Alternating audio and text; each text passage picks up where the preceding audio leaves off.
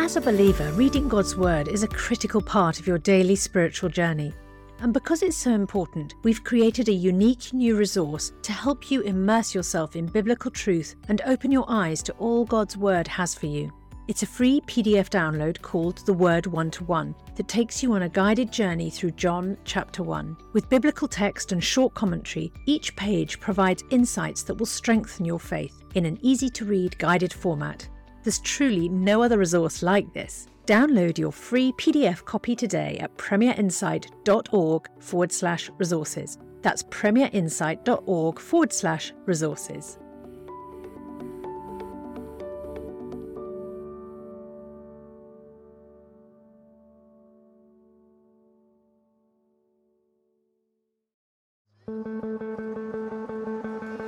I find if you don't ask these questions, if you sort of push them back and try to ignore them and push them out of the way, then you don't develop a solid faith. Your faith ends up being shallow, and you have these doubts in the back of your mind that weaken your faith. Whereas if you would embrace the question and just go ahead and say, all right, let me ask, is there a God? Then when you work that through, your faith actually is strengthened. Whether you're a Christian or if you're a Christian, and if you're not a Christian, it's a great place of discovery, because I find a lot of non-Christians want to stay in a permanently agnostic position. Well, I just don't know enough. I don't know if you can know, so I'm not going to say there is a God or is not a God. Well, that's sort of a non-position. Hello and welcome back to Unbelievable. If you regularly join us, it is great to be with you. I'm Billy Hallowell, and this is the show that gets Christians, skeptics, and everyone in between discussing and debating the topics that matter to all of us. We've got a great response to the first part of this show on the most Googled questions on God, and we are about to hear the second part, where guest Bruce Miller, author of the 7 Big Questions, Searching for God, Truth, and Purpose, discusses the final 2 big questions. Now, in a moment, we will join Ruth Jackson, who starts by asking Bruce about the evidences for God. Hit that subscribe button, or if the show raises more questions for you, we would love to hear from you. But for now, let's get on with the conversation. Here is Ruth Jackson. Well, Bruce, welcome back to the show. We're going to talk about 2 more of the questions in your brilliant book. So let's just dive straight in with the Ruth, let's do it. Let's jump right in. I mean, the first question in this episode is quite a big one. Is there a God?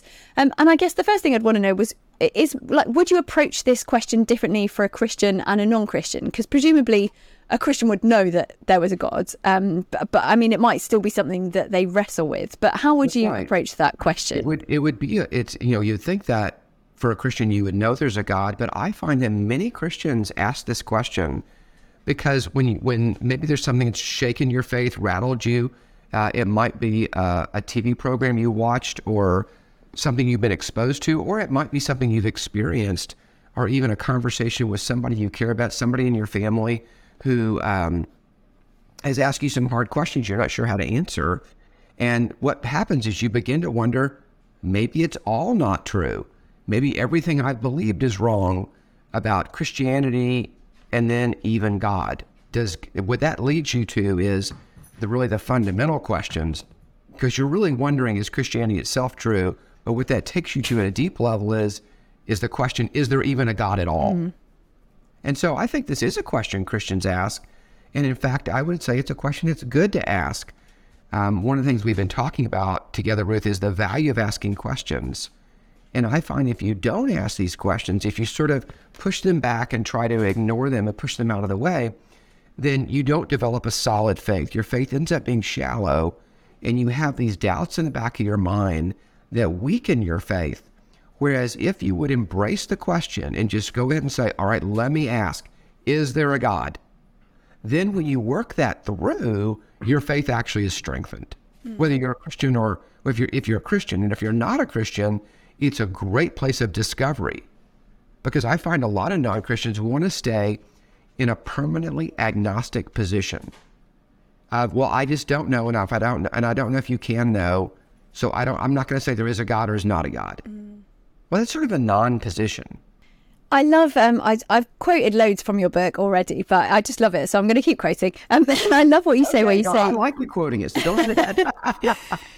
People still need to read the book, though, just to be clear. But you say God is more than the conclusion of a logical argument, yet believing in God's existence is not irrational or without evidence. So I guess I'd love to ask you, what are some of those evidences, do you think?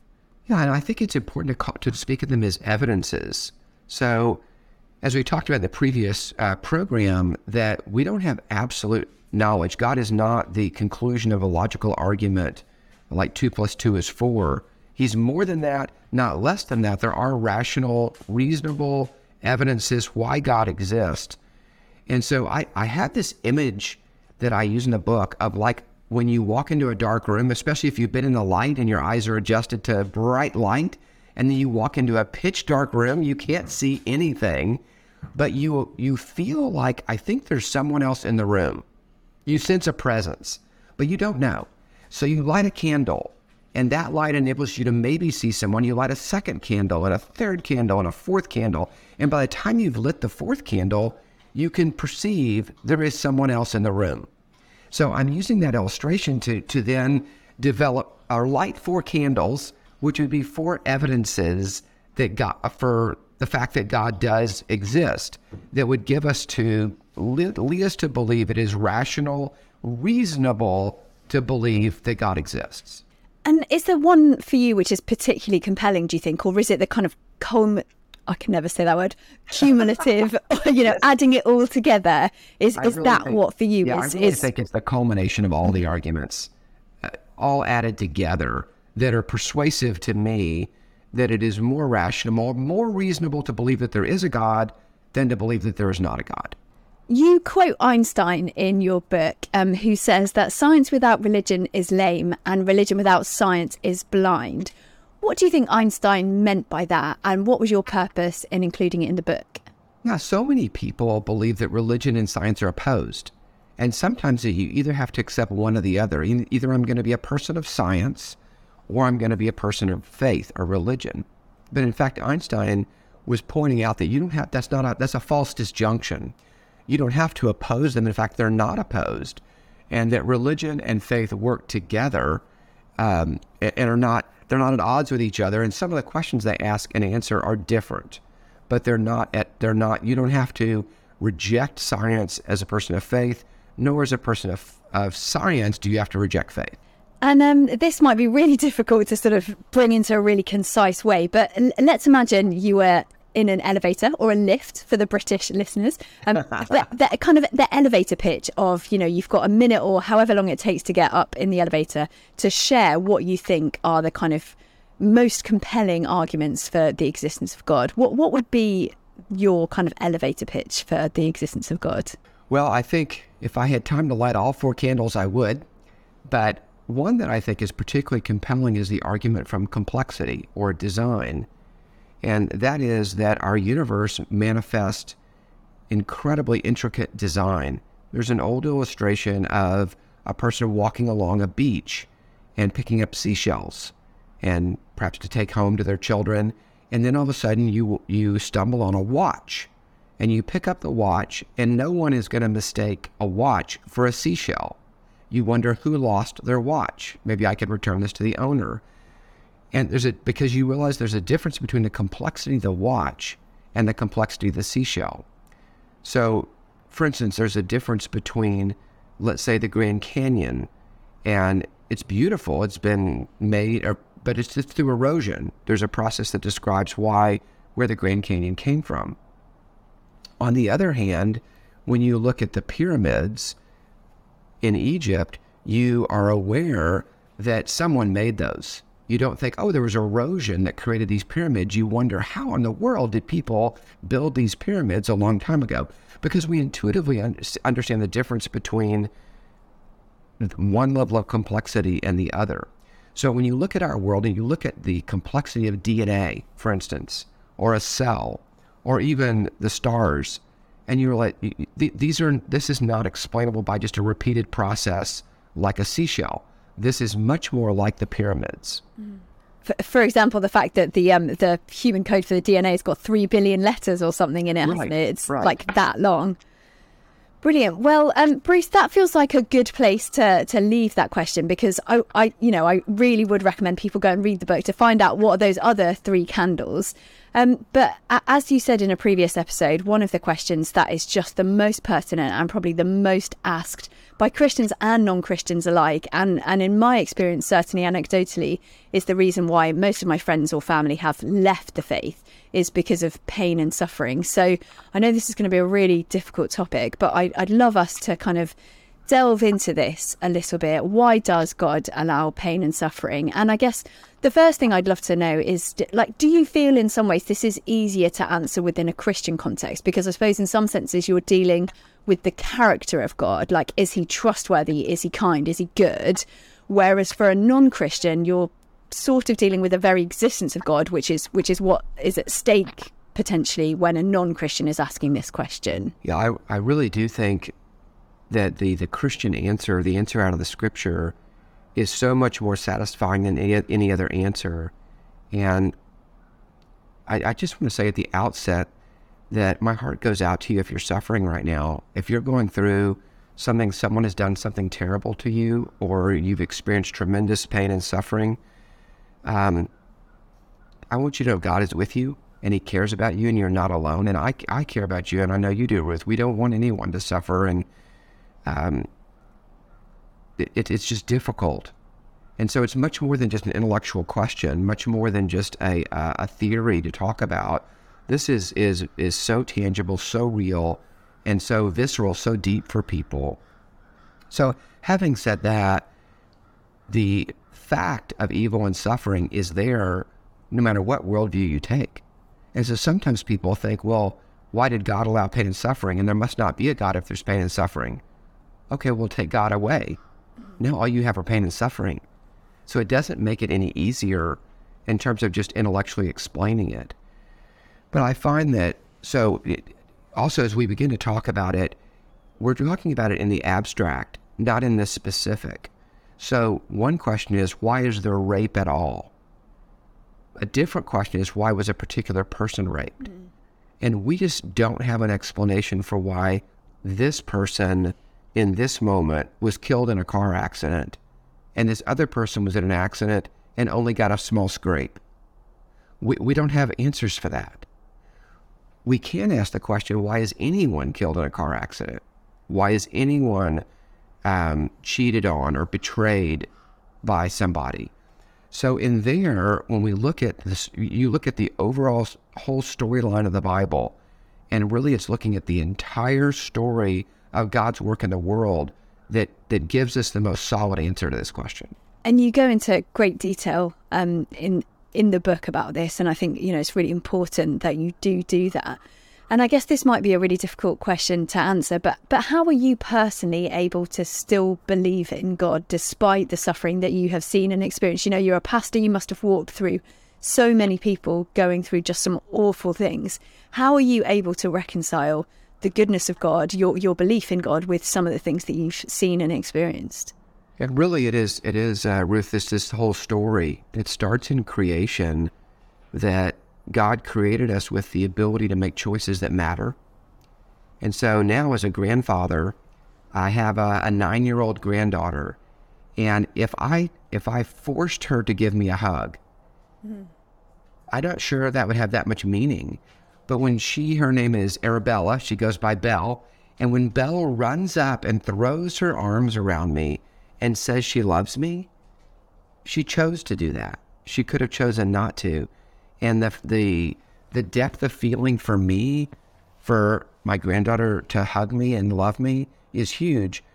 But if we were just robots, or if we wrote a software program that forced my granddaughter to love me somehow, it really wouldn't have any meaning. And so God has given us the dignity of making choices that matter, which means we choose good.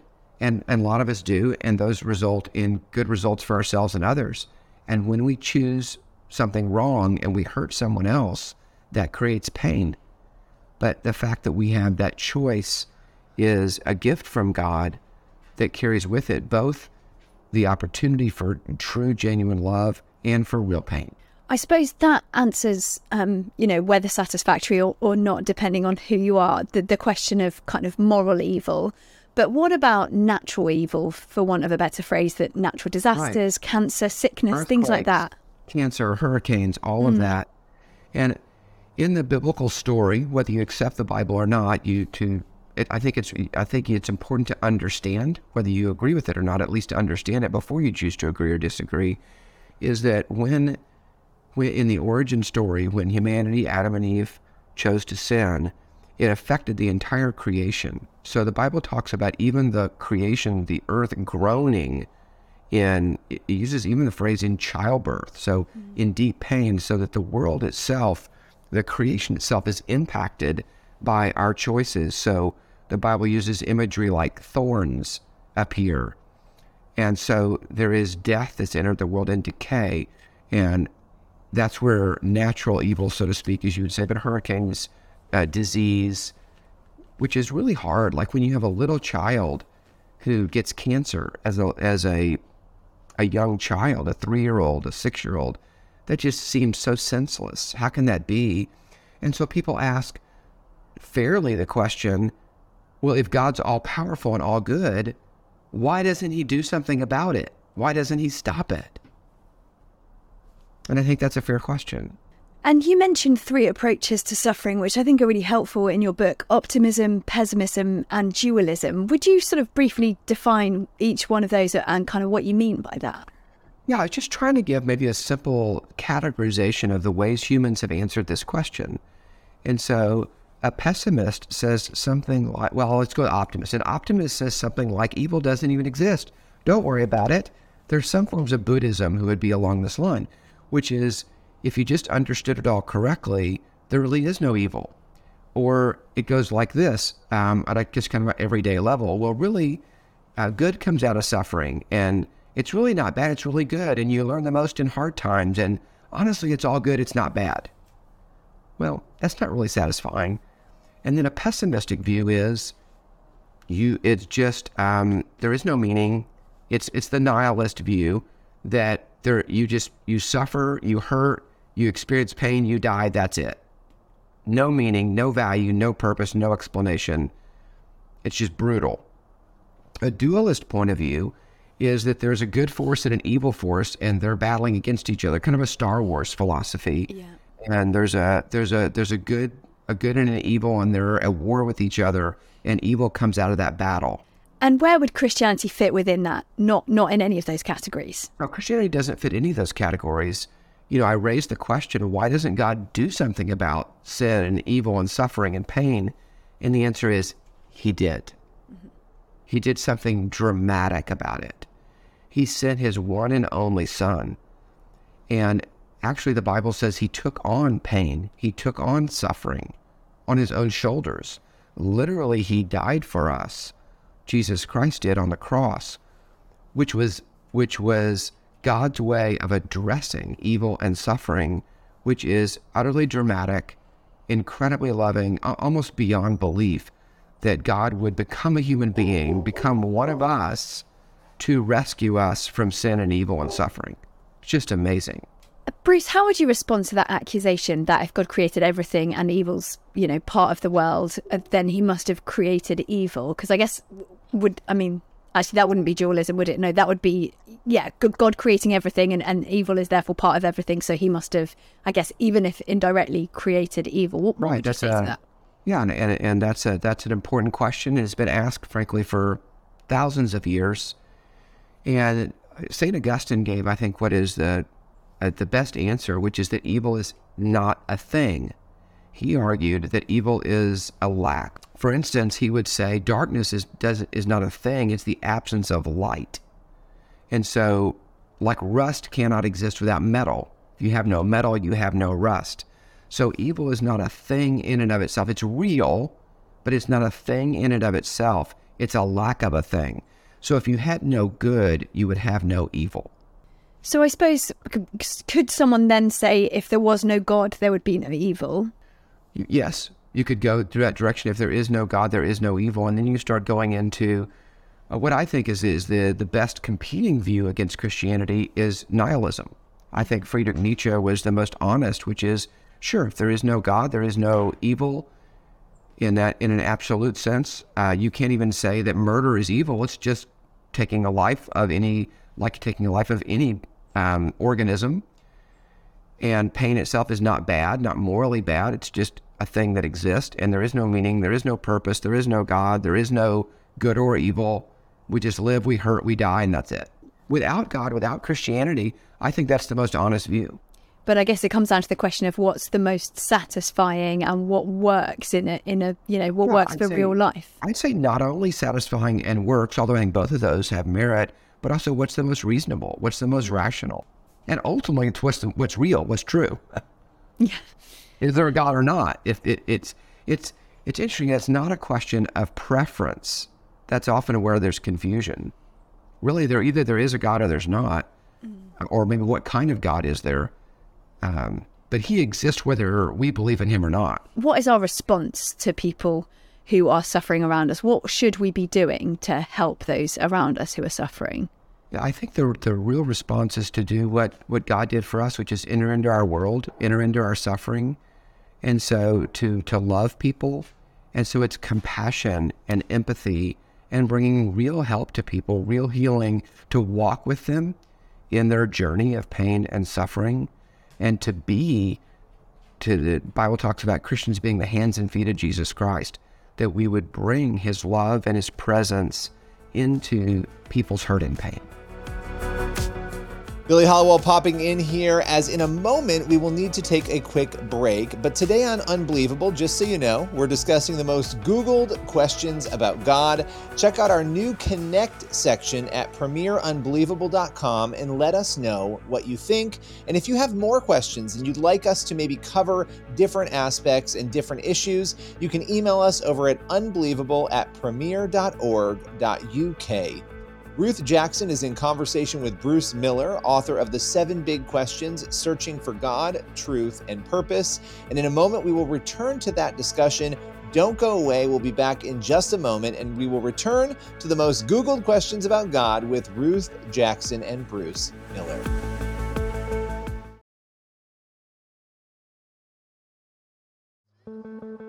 Before we rejoin the rest of today's podcast, I've got a very special offer for you to help you have an even more meaningful spiritual experience this Easter.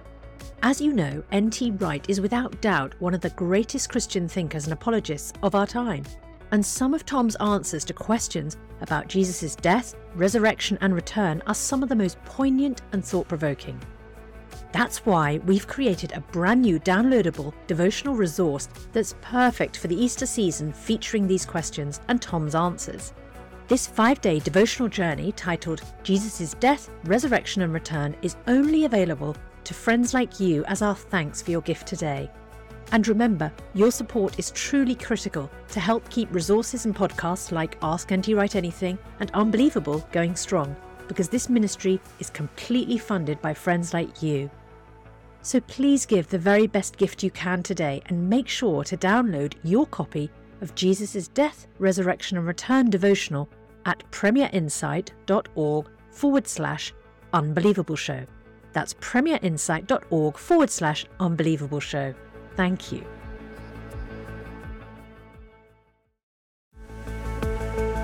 Welcome back. You're listening to Unbelievable, the show that gets Christians, skeptics, agnostics, and all those in between thinking about the topics that matter to all of us. I'm Billy Hallowell, and this is part 2 of the most Googled questions about God with Ruth Jackson and Bruce Miller. Why does God allow so much pain and suffering? Is the Bible reliable? And how can I know God? Plenty of issues and questions to get stuck into. And we want you to take a moment, by the way, rate this podcast on Apple Podcasts or whatever platform you're listening on. We always appreciate that. But for now, we're going to move on with the show. Here's Ruth Jackson. Well, Bruce, we've got the final 2 questions in your book. Is the Bible reliable, and how can I know God personally, or can I know God personally? Let's look at the first one first. Is the Bible reliable? I mean, is this a question predominantly for non-Christians? Because presumably for most Christians, it's something of a given that the Bible is at least somewhat reliable, would you say? I would say probably somewhat reliable, but I find this is a question that Christians and non-Christians ask. And it seems that it's common at Christmas and Easter for there to be specials on television that are critiquing the Bible. And there'll be some new expose or somebody saying that the Bible is not reliable or you can't count on it. It's not trustworthy. And Christians themselves find things that they see that maybe they see as a contradiction or something they don't understand or something that's offensive that causes them to wonder, is it really reliable? Can I count on the Bible? Certainly a question for non-Christians too. And do you think this is something that, like this question is something that we need to ask earlier than maybe we used to, because people are now more skeptical of the Bible? I know that obviously in some of your early answers, you kind of draw on the Bible. And is that something where if we're having a conversation with our friends and we're using the Bible as kind of, I guess, to bolster our argument, do we need to go back a few steps in order to kind of show them that we think the Bible is reliable before using it to bolster our arguments about other questions? I think that makes logical sense, Ruth, to bolster the Bible. But I would say you can, what you can do, and I do in the book, is to say, whether you believe the Bible's true or not, at least it's worth understanding the point of view. Mm-hmm. Wouldn't you agree that the Bible is a classic book that's had a huge impact, which it has? And so I'm not asking you to believe the Bible or to accept it as true, but I do want to share what it has to say. So rather than using the Bible to bolster your argument, I would use it to explain your argument. Okay. And to say to your friend, look, whether you accept the Bible or not, I just want you to be sure you're rejecting something that's actually true. In other words, a lot of people will reject a straw man, which is a weak form of an argument, or what they might imagine is true about Christianity, without really understanding it. So I would use the Bible not to bolster your argument, but to give definition to it or explanation to it to make it clear to people. So I suppose, would you limit your references to the Bible with non-Christians because of their potential skepticism towards it, or would you just use the approach that you've been talking about just there? I would tend to limit it in my work with non-Christians, or sometimes I'll quote the Bible without saying chapter and verse, mm-hmm. or I might say, here's what the Bible's point of view is. You can agree with it or disagree, but I just want to be sure you understand it before you disagree with it. Because many people don't even understand it. And so making the point that, as you're talking with someone, in fact, we want to do this in the reverse, is you want to really understand someone's argument before you disagree. In fact, I try to be able to make the other person's argument as well or better than they make it before I disagree with it. Yeah. What do you think are some of those big objections that people have to the Bible? I guess, why would people think that it's not reliable? Yeah, a lot of people would say, look, the Bible is a translation of a translation of a translation. And they would use the old telephone game. I don't know if you're familiar with that game, but the idea is that a group of people are in a circle and someone whispers to the person next to them a story, and then that person tells the other person, it goes around the circle. And by the time it gets around the circle, it's nothing like it started with. It gets all distorted and changed. And so the feeling is, isn't that the case with the Bible? That it's been translated and translated so many times. Certainly the English Bible we have today must be nothing like the original. And that's a common point of view. Well, the good news is that that's completely erroneous. And actually, the Bible is translated today, good standard English translations go back to the earliest manuscripts that exist. So it's not a translation of a translation. It goes back to the original Greek and Hebrew, some of the Bible in Aramaic, most in Greek and Hebrew. And in fact, today, we have discovered more manuscripts, the Dead Sea Scrolls. And even today, we're finding new manuscripts hidden away in monasteries, and people today are photographing them, digitizing them, making them available so that scholars today have access to more Greek and Hebrew manuscripts than have ever existed. So the most recent current English translations are more accurate than any translation that's ever been done. What do you think personally is the most difficult passage in the Bible? And I guess, importantly, how would you kind of reconcile that difficulty with your faith? There are passages in the Bible that I don't fully understand or that don't totally make sense to me. And I think I'll ask God about them one day. And I think this is back to something we talked about early on about how much can we know? How much can we know with certainty or know absolutely or exhaustively? And I don't think this side of eternity, we're going to understand every line in the Bible perfectly. That's too high an expectation. I think we can understand the Bible well enough and hear the central message: love God and love others, the two great commandments. But some of the killing in the Old Testament, some of the laws seem strange to me, and some of the attack that God ordains of the Canaanite people, I've read some explanations, I have some explanations, but still some of it is not completely satisfying to me.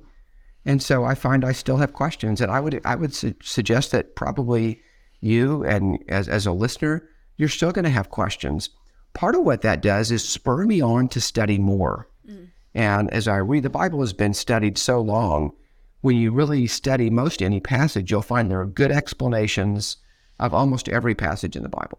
You've definitely answered this a little bit already, but how do we approach some of those really difficult passages in the Bible, do you think? Yeah, I want to encourage you. For most people, the Bible is a strange book. It's a big book. It's actually 66 books all combined together that remarkably tell one story. But these are ancient books. And so we would expect that there's an ancient context that is distant from us culturally, distant from us in time. So when we read about shepherds, at least, I don't know about you, but I cared for sheep. I don't own a sheep. And so I have to understand a little bit about shepherding to understand the metaphor and what's being communicated there. And so, again, the good news is there are biblical scholars, there are people who have studied the ancient culture, who've studied Greek and Hebrew, and we have access today, especially with the internet, to really good scholarship that can help us understand the Bible. So you want to understand the Bible in its cultural context. Secondly, the Bible is written in literary genres that sometimes people ignore. So it's not all one form of literature. There's legal literature, there's poetry, there's history, there are letters. And so you want to read the Bible in the literary genre that it's written in. If you don't read Proverbs as proverbial wisdom literature and take it as promises, that can be confusing. So there's some simple, it's called ultimately the study of interpretation is called hermeneutics. So there's good reading of the Bible, just like any other literature that you can learn to read well. You don't have to be a scholar, but you can access good scholarship to understand the Bible well. It's one thing, I guess, not understanding cultural references and things like that, but how would you respond to people who say that the Bible is racist or sexist or at the very least hugely out of date and out of touch? Yeah, really those accusations of racist, sexist, out of touch often are just misunderstanding the cultural context. No, it's not a book written in the 21st century in our culture and our language. But when you read the Bible in its cultural context, you'll find that actually it's the Bible and biblical principles that stand against racism for justice, against what the Bible calls favoritism or prejudice, and that the Bible actually honors women in a significant way. Jesus stood against his own culture in elevating women. Women were the very first ones to discover Jesus' resurrection and tell that story. For instance, it was a woman who was the first missionary, so to speak, who went and told her whole city, the city of Sychar, about Jesus Christ. So I think you'll find that those are inaccurate depictions of the Bible, and actually the principles and story and truth of the Bible is as relevant today as it was the day it was written. I suppose it's one thing understanding the kind of internal things that are going on inside the Bible, but how important is external evidence for the veracity of the Bible? Yeah, I think external evidence is really important. I think, again, we should embrace questions. We should embrace truth. So if the Bible describes a city or a king, then we would expect to find that in archaeology. And so you can, when you're researching the accuracy of any ancient book, one thing you do is study archaeology. And so you look at archaeological finds, which you'll discover do support the Bible. It used to be that people thought, well, the Bible talks about camels, but they weren't domesticated back then. Well, we've since discovered, yes, they were domesticated back when the Bible says they were. Or the other place you go is you go to other ancient literature. And does other ancient literature confirm what the Bible talks about? And you'll find, yes, that's the case. There are books that talk about Herod and Pilate, and characters that the Bible mentions are mentioned in other ancient literature, which confirms that, yes, in fact, it is historically accurate. Just before we jump into the final question, Would you have any top tips for someone who wants to start reading the Bible? Yeah, I would encourage you to start reading the Bible. Some people start at the very beginning. That's not always the best in terms of Genesis. It's quite interesting to read maybe the first 11 chapters, but I would encourage you to read the Gospel of John. I think it's a great starting place. And then maybe from there to read the book of Romans. Those two books summarize, one, the life of Jesus Christ, and two, some overall theology of the New Testament. So I would start with the Gospel of John and the book of Romans as a good starting point. Well, let's dive into the final question of your book. Can we know God personally? And is there a reason that you put this right at the end of your book? Yeah, I think this is ultimately where these questions all point toward. Is it's not just a worldview, a conclusion of an argument, but it's, can we have a real personal relationship with the living God? That thought is just absolutely remarkable. Because if it's true, oh my goodness, we can have a real relationship with the creator of the universe. That would be astounding. That would be remarkable were it true. And in fact, that is what the Bible offers to us. The Bible talks about it in terms of images like eternal life or reconciliation, that we were at odds with God and we can be reconciled. This is the message of what is called the gospel. The gospel just simply means good news. But God himself, as the Bible describes God, is Father, Son, and Holy Spirit. And it can sound like, boy, the Trinity is esoteric theology, but it's actually very practical and right to this point, which is that God exists in an eternal relationship of love among Father, Son, and Holy Spirit. And the message of the gospel, the good news, salvation, is that we can enter into that love relationship, that we can actually be brought into, the Bible calls it being adopted into the family of God, that we are, other images are, we're united with Christ, reconciled to God, which is just, I find to be so incredibly beautiful and wonderful. On the flip side of that, why does God often seem so distant, do you think? Why doesn't he just sort of reveal himself in a really obvious way? I really don't know the answer to that, Ruth. I think that's one of those questions I ask too. Why doesn't God reveal himself in a more obvious, more direct way? I honestly don't know. I find sometimes, though, God's distance is not a matter of him, but us. Sometimes in a relationship, you wonder, why is our relationship distant? And you're putting the blame on the other person. You realize, gosh, it's actually me. I'm the one who's distanced myself from God. So I think that's something we want to look at is, are you really honestly pursuing God yourself and honestly seeking him on his own terms? Because he says, if you do, he uses the imagery of knocking at a door. If you do knock and seek and ask, he will answer and he will enter into a relationship with us. But there are times when God does feel distant. God does feel like he's far away. It's like your prayers are banging off the ceiling and you're not connecting.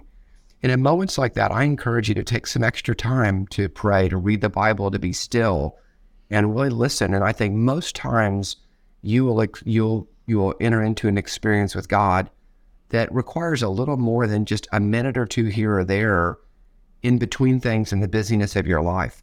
Sometimes we need to slow down quite a bit more, even to take a whole day off of work and say, let me just spend this day seeking God. Is religious experience, for want of a better phrase, an important element of the Christian faith, do you think? Yeah, I really do.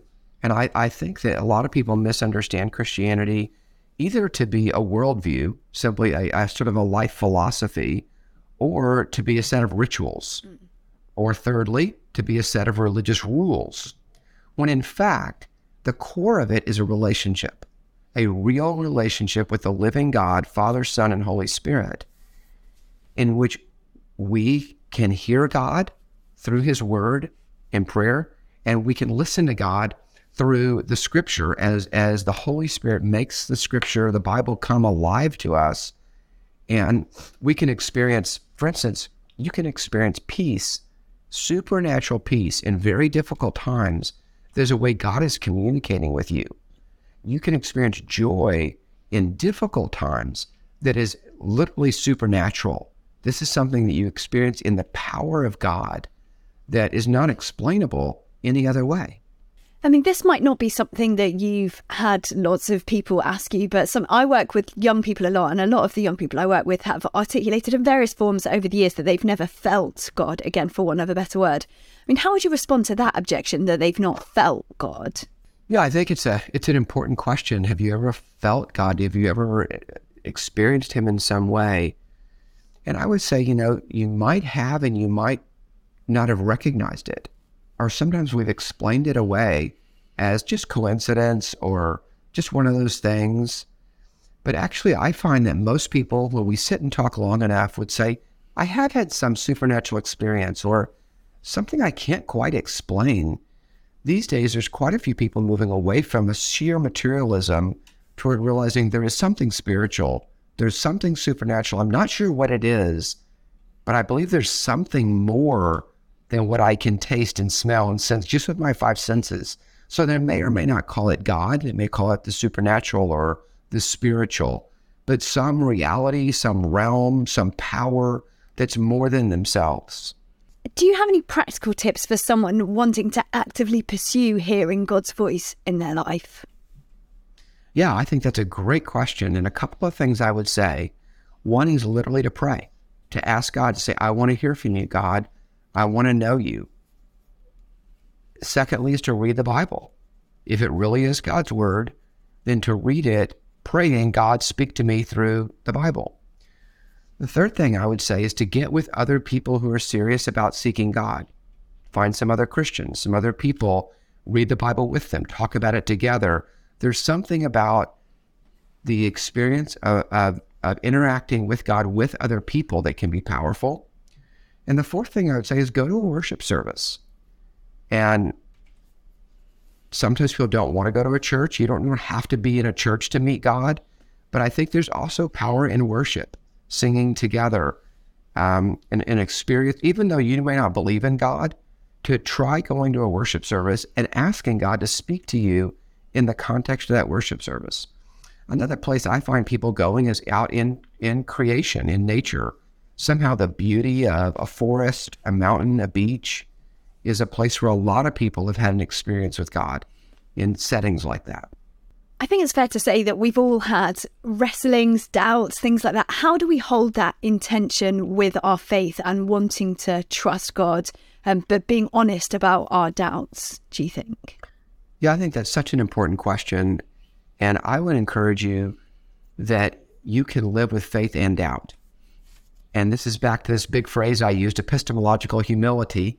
But what I mean is we can know enough, we can know sufficiently, reliably, without knowing absolutely or exhaustively, which means we're always going to have some level of doubt, some level of questioning that runs through our mind, questions we haven't answered, passages in the Bible we don't quite understand. And even having that, we can still have a strong faith in God and a growing relationship with God.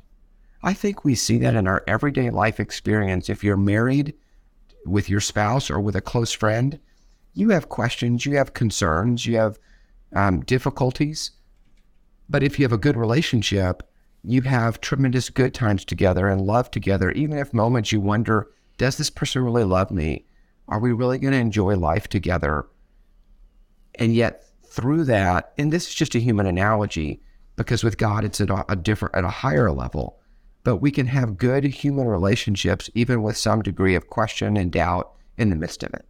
As we wrap up this series, which has been so helpful, and obviously I feel like we're sort of just skimming the surface, and I would highly recommend going to read your book to find out more, but what are some of the things that you learn while writing this book?